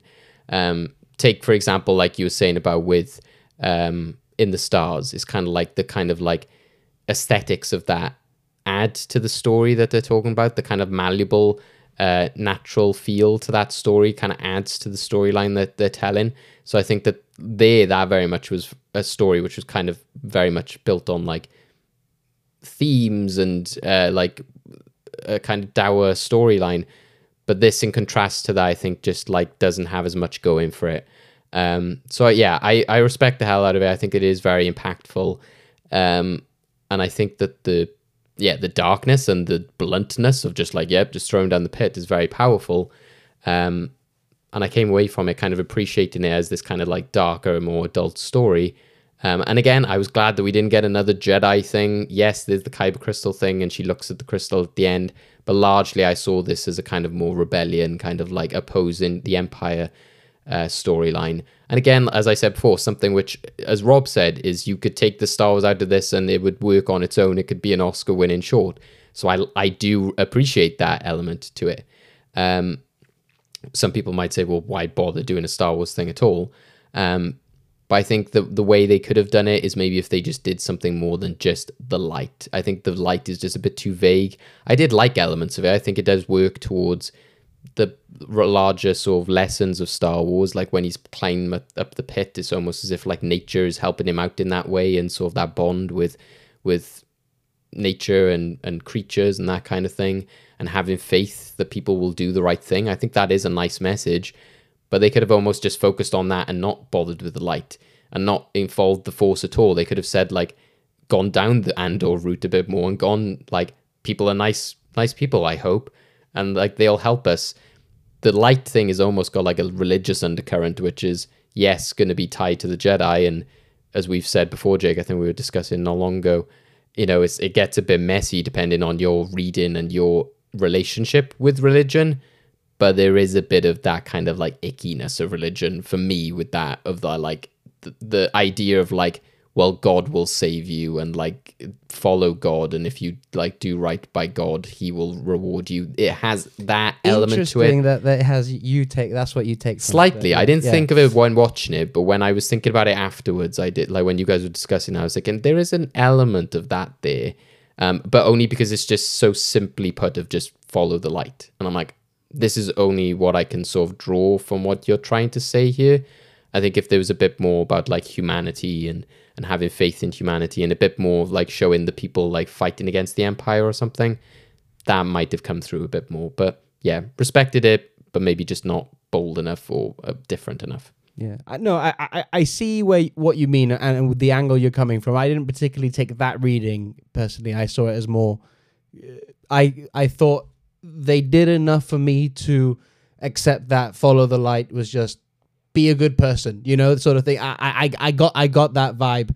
So yes, maybe a bit more development would have helped, absolutely. But I think they did it. I didn't take it as like a bit culty this. Or No, I didn't either. That was just more. I think it's just because it's a bit more empty and hollow. It's kind of like when you analyze it, that you're like, oh, is this what it is? Is it religious allegory? I didn't feel that from it, and I think you can come away from it and not say that that's what it's trying to say. But it's because, like you said, because then there's not a bit more meat on the bones, you're only left to then say, well, is that what you're trying to say? And if it is, I'm not sure how I feel about that. But, it's kind of the flaw of the story that it isn't giving me something else to work with. I would also just to jump on one point you did quickly mention, and I respectfully, of course, I think it's the first time I ever say this, actually, but I do respectfully disagree on your point about the animation side of things, because you did say as well that the death of that young boy, when he gets thrown into the pit, is quite impactful.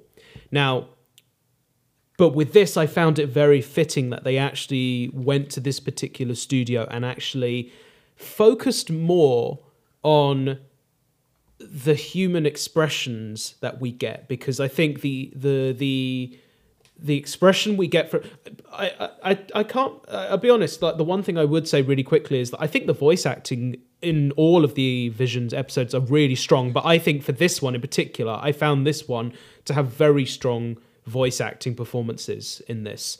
And even from the smaller side characters as well, quote unquote smaller side characters within this, I found them to be very, very strong.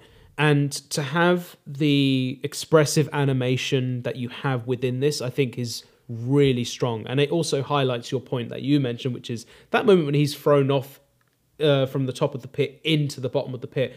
Having just seen him struggle, we see the grit and the dirt in his fingernails and him climbing up. You wouldn't get that in another form of animation, like say the Spy Dancer, or the next animation we're going to talk about, or to some extent even Sith. Yeah, I think the animation was more, like you said, more focused on the characters and those expressions rather than hitting you with bold animation styles. I think, yeah. May not have worked for everyone, but that's kind of the choice they went with. Sure. Yeah. All right, so let's get into the last one, which is visually completely the opposite of what we just watched. Now, I mean, so this one is called Owl Song. This one's produced by Triggerfish, which is based in South Africa, written and directed by Nadia Darius and Daniel Clark. And it is an alien child who longs to sing, is raised by her loving but stern father to stay quiet because of the calamitous effect her voice has on the crystals in the nearby mines. So this one, I have very little. The only actual criticism I have of this one is that maybe the final song was a bit underwhelming. I was maybe hoping a bit more of a, oh, you've got the same thing, Rob. But other than that, I have no notes. This is just charming to the core, endearing, wonderful animation style. Like, I don't know quite what this animation style is, so I'll go to you, Rob, as more of the animation expert here, and on the business and technical side of things. But I just love the texture that they created, which I'm just gonna call fluffy texture. Because it almost felt like I was watching like teddy bears or but like teddy bears in like stop motion sort of thing. So I just thought it was really interesting, really unique. And from that first shot of those vivid bright colors, like I said, for me, style is a big thing when I'm watching animation. I need to be sort of hooked on it if I can get into the story. And this, from the first shot, I was in. Bold, bright, beautiful. And then it just tells it again, nothing groundbreaking in the story, nothing we haven't seen before, but just really endearing, a wonderful story of father and daughter and about being who you are, your destiny, fate, and all that, and crafting out your own destiny. Stuff we've seen before, but just executed really, really beautifully. And again, I just can't get over this animation style. I thought it was just absolutely gorgeous and something I've not really seen before.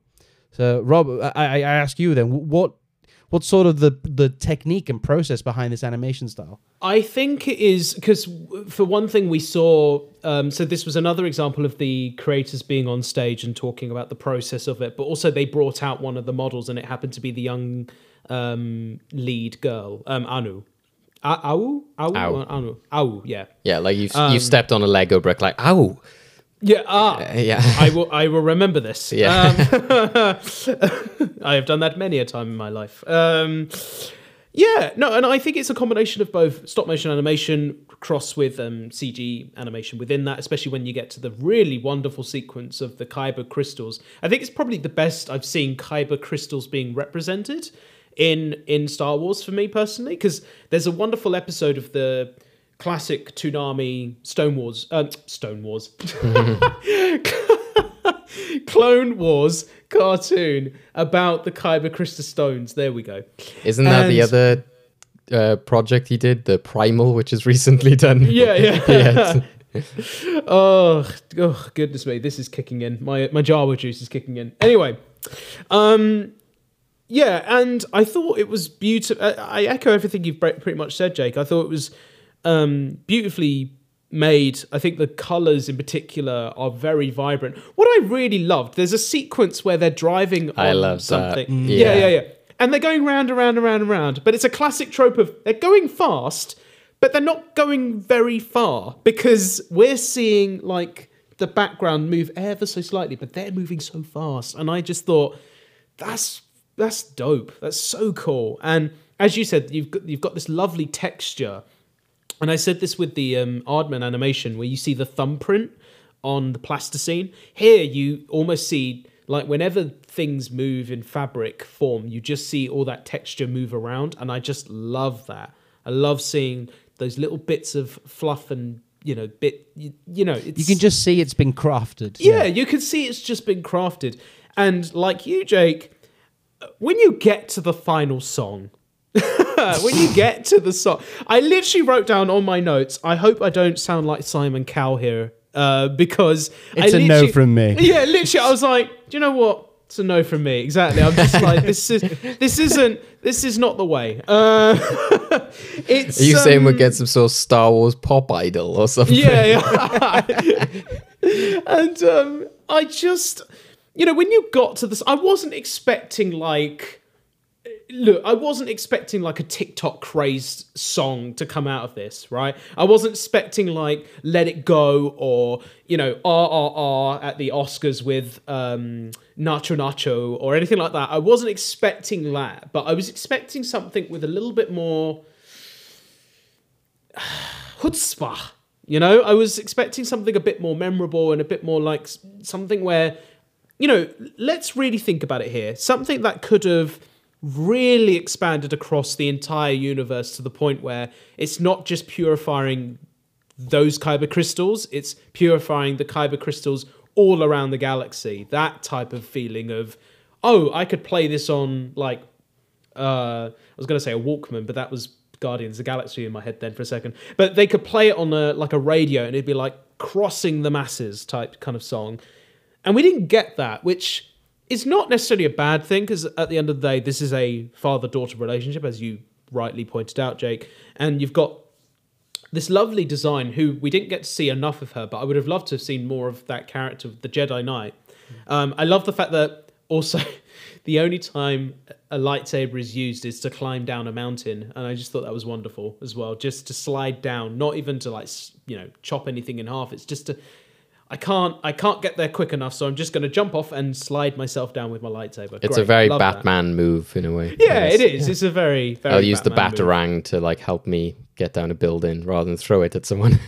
Yeah.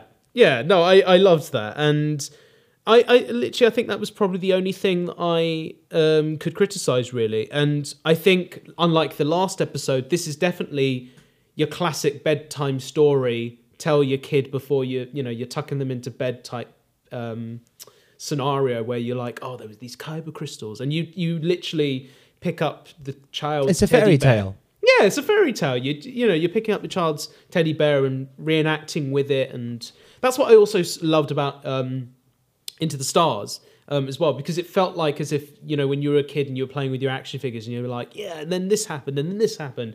With this, it's almost like you're tucking your kid into bed and you're with your teddy bears with their teddy bears, and yeah. Or yours. Yeah, or yours, yeah. Yeah. I love how we both went, or yours, yeah. No judge. Yeah, no judges. I got yeah. teddy bears. Yeah. But yeah, a really charming bedtime story. Best way I can sum it up. Yeah. So how about you, Dave? Again, I go back to it's interesting on the placement of these storylines, because it's like you look at like the wiki description. This might just be the person who wrote these, but like Screech's Reach is like prior to the initial extinction of the Sith. So like they like set up the timeline of this, and you're like, yeah, that makes sense. This is a very dark world. It then says a young girl named Dal works in a sweatshop. You're like, okay, yeah, that sounds like after the extinction of the Sith. And it's like when this one is just like not long after the initial extinction of the Sith, and you're like, this is not at all what I would expect. After the initial extinction of the Sith is like happy, playful, like children's land. It's just like, yeah.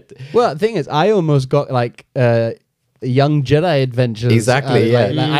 I could easily see this being like, you know what, this takes place during the High Republic. Exactly, yeah. That's why I would love but that's what I love about this is the fact that like I would love that as a thing before it, like not long after the extinction of the Sith, and then show the rest of this episode. But yeah, this one really stands out to me again, similar to what we were saying about with the Spy Dancer.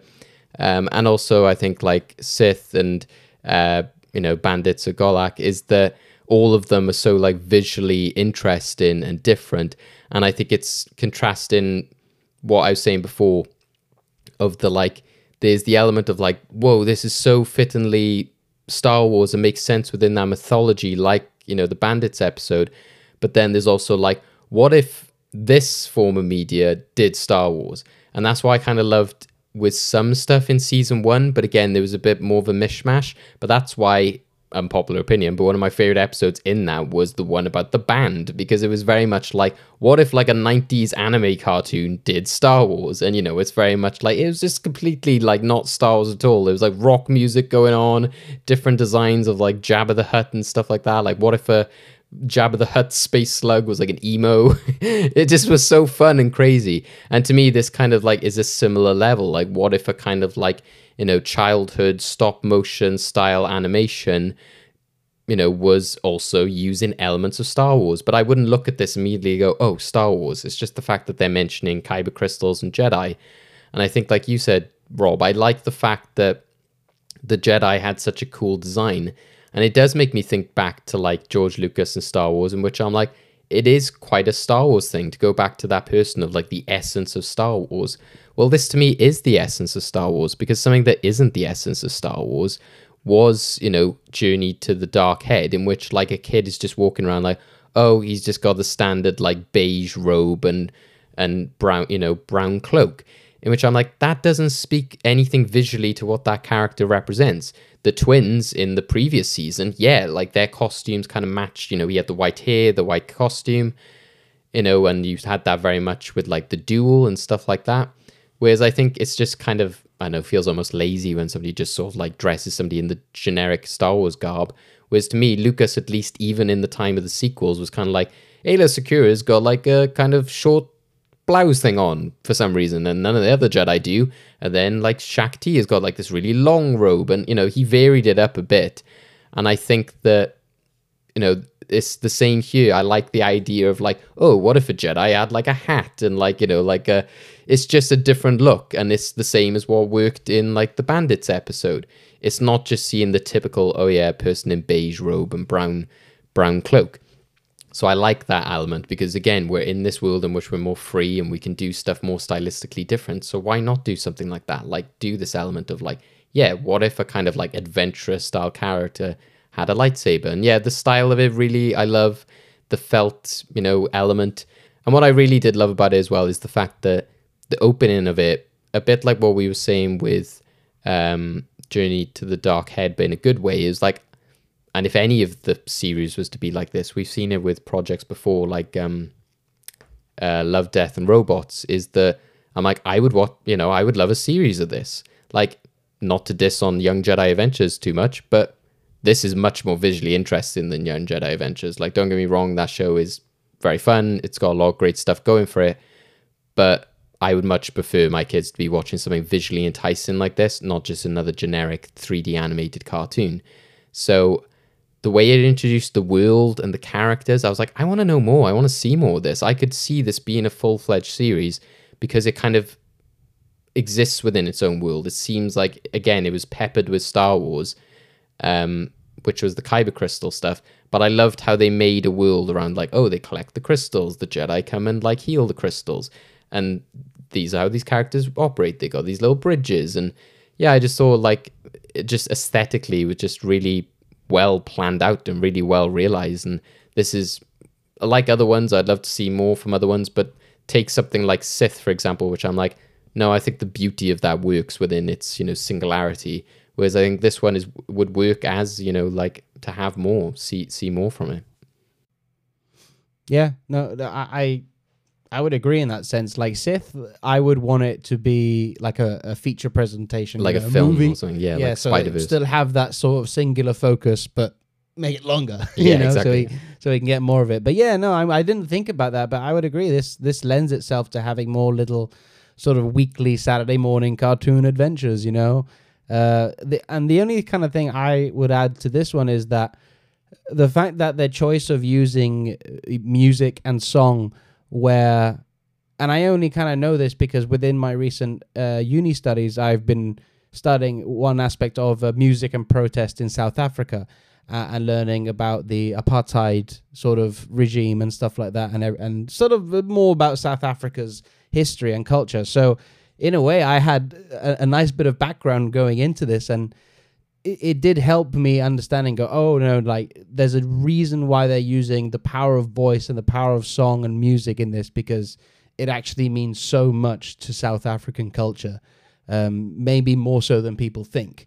And I don't know, if people know that going in. It's kind of like why I keep saying about how valuable being in the Visions Volume 2 panel was, hearing from these creators, because especially with the Bandits of Golak, when the creator said, we base this off a mythological Indian demon spirit, which, if you're watching the short, you don't get any of that really implied, but the fact that's a little bit of mythological culture a reference in there. It's nice to know that going into these things. So yeah, that's all I really have to add. Like, I would love to see more of these type of sweet little shorts. I think overall, with the time limit that these creators have had, I think they've done mostly a pretty good job, in trying to tell as coherent and full a story as possible.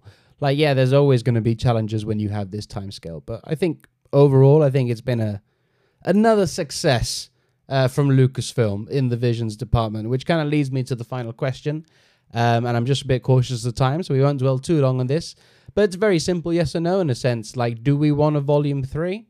And I would say, absolutely, I want a Volume 3. And I want to say, keep going more global. Explore other countries, keep expanding, like, where we can go. You guys? Well, it's really funny that you ask about whether or not there should be a Volume 3, because I think, first and foremost, yes, I think we should be pushing for more in terms of expressing more voices in different cultures, different storytellers, different filmmakers, different animation productions out there. And I have my own interpretation, or so should I say vision, of Star Wars that I hope to get to a level at some point. But in answer to your original question, there's always a place for the underrepresented, and there's always a place for those who are seen as the voiceless. And I think right now Lucasfilm are doing a remarkable job of championing those who are in that category at the moment, and may that go forward. Always forward. And if you're against that change, well, guess what? We're going ahead without you people. Dave, what are your thoughts? Do you want a volume 3? Yeah, definitely. Like, I'm such a big animation fan.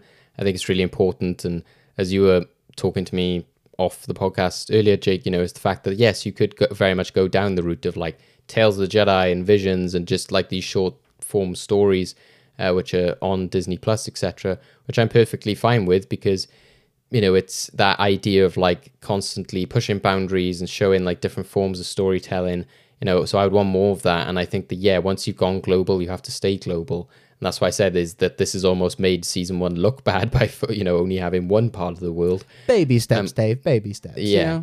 But, I think that you have to carry on with that. And, I would love to see more, but also importantly, carry on those different styles of stories, and you can have different types of stories. I think, again, to go back what I said when they released the trailer for this, I said it mimics, this is, like in Art Attack, this is an Art Attack, this is an Art Attack. I said like, this is Star Wars, this is Star Wars, because to me, even when I think, yes, like Star Wars, animation lends itself so well to it. Animation is such a great form of storytelling because you can be told certain things through visuals, and you can get vibes and everything just from the styling without, which live action doesn't have. But when I also think, yes, there's Clone Wars, yes, there's the 2D one that they did for Cartoon Network back in the day. But even aside from that, to me, I also think like if we're talking about like genre and stuff like that, or what I was saying with some of the stories that stood out to me, in terms of comedy, it's the fact that like Aardman, for example, I was really sad to see that was one of the lower rated on IMDb. And again, like, what are people going into? Are you saying like, well, this isn't Star Wars? Well, what do you mean by that? It's what do you expect from an Aardman Star Wars project? And so I still want to have that kind of like Aardman does Star Wars, or like Aardman short with Star Wars peppered in, but also stuff that could potentially be in the Star Wars universe. I like that 50-50. I think that they should continue with that. But I would also love to see some of this stuff level up. I would love to see a series, like I said, like based on Our Song, or, a film based on like Sith, like something like that. It would be absolutely beautiful. But more forms of animation, more different voices and countries, I think would be fantastic. And more genres as well, more variety of stories. I'd love to see stuff that focuses on different parts of the universe. If you're going to go with the Force, go crazy with it. Like look at like the more mystical side, like they did with Clone Wars. Look at like ships and pilots. Look at like X-wings. Look at droids. What about an episode where a bunch of droids deserted in the desert? Like they haven't done that before.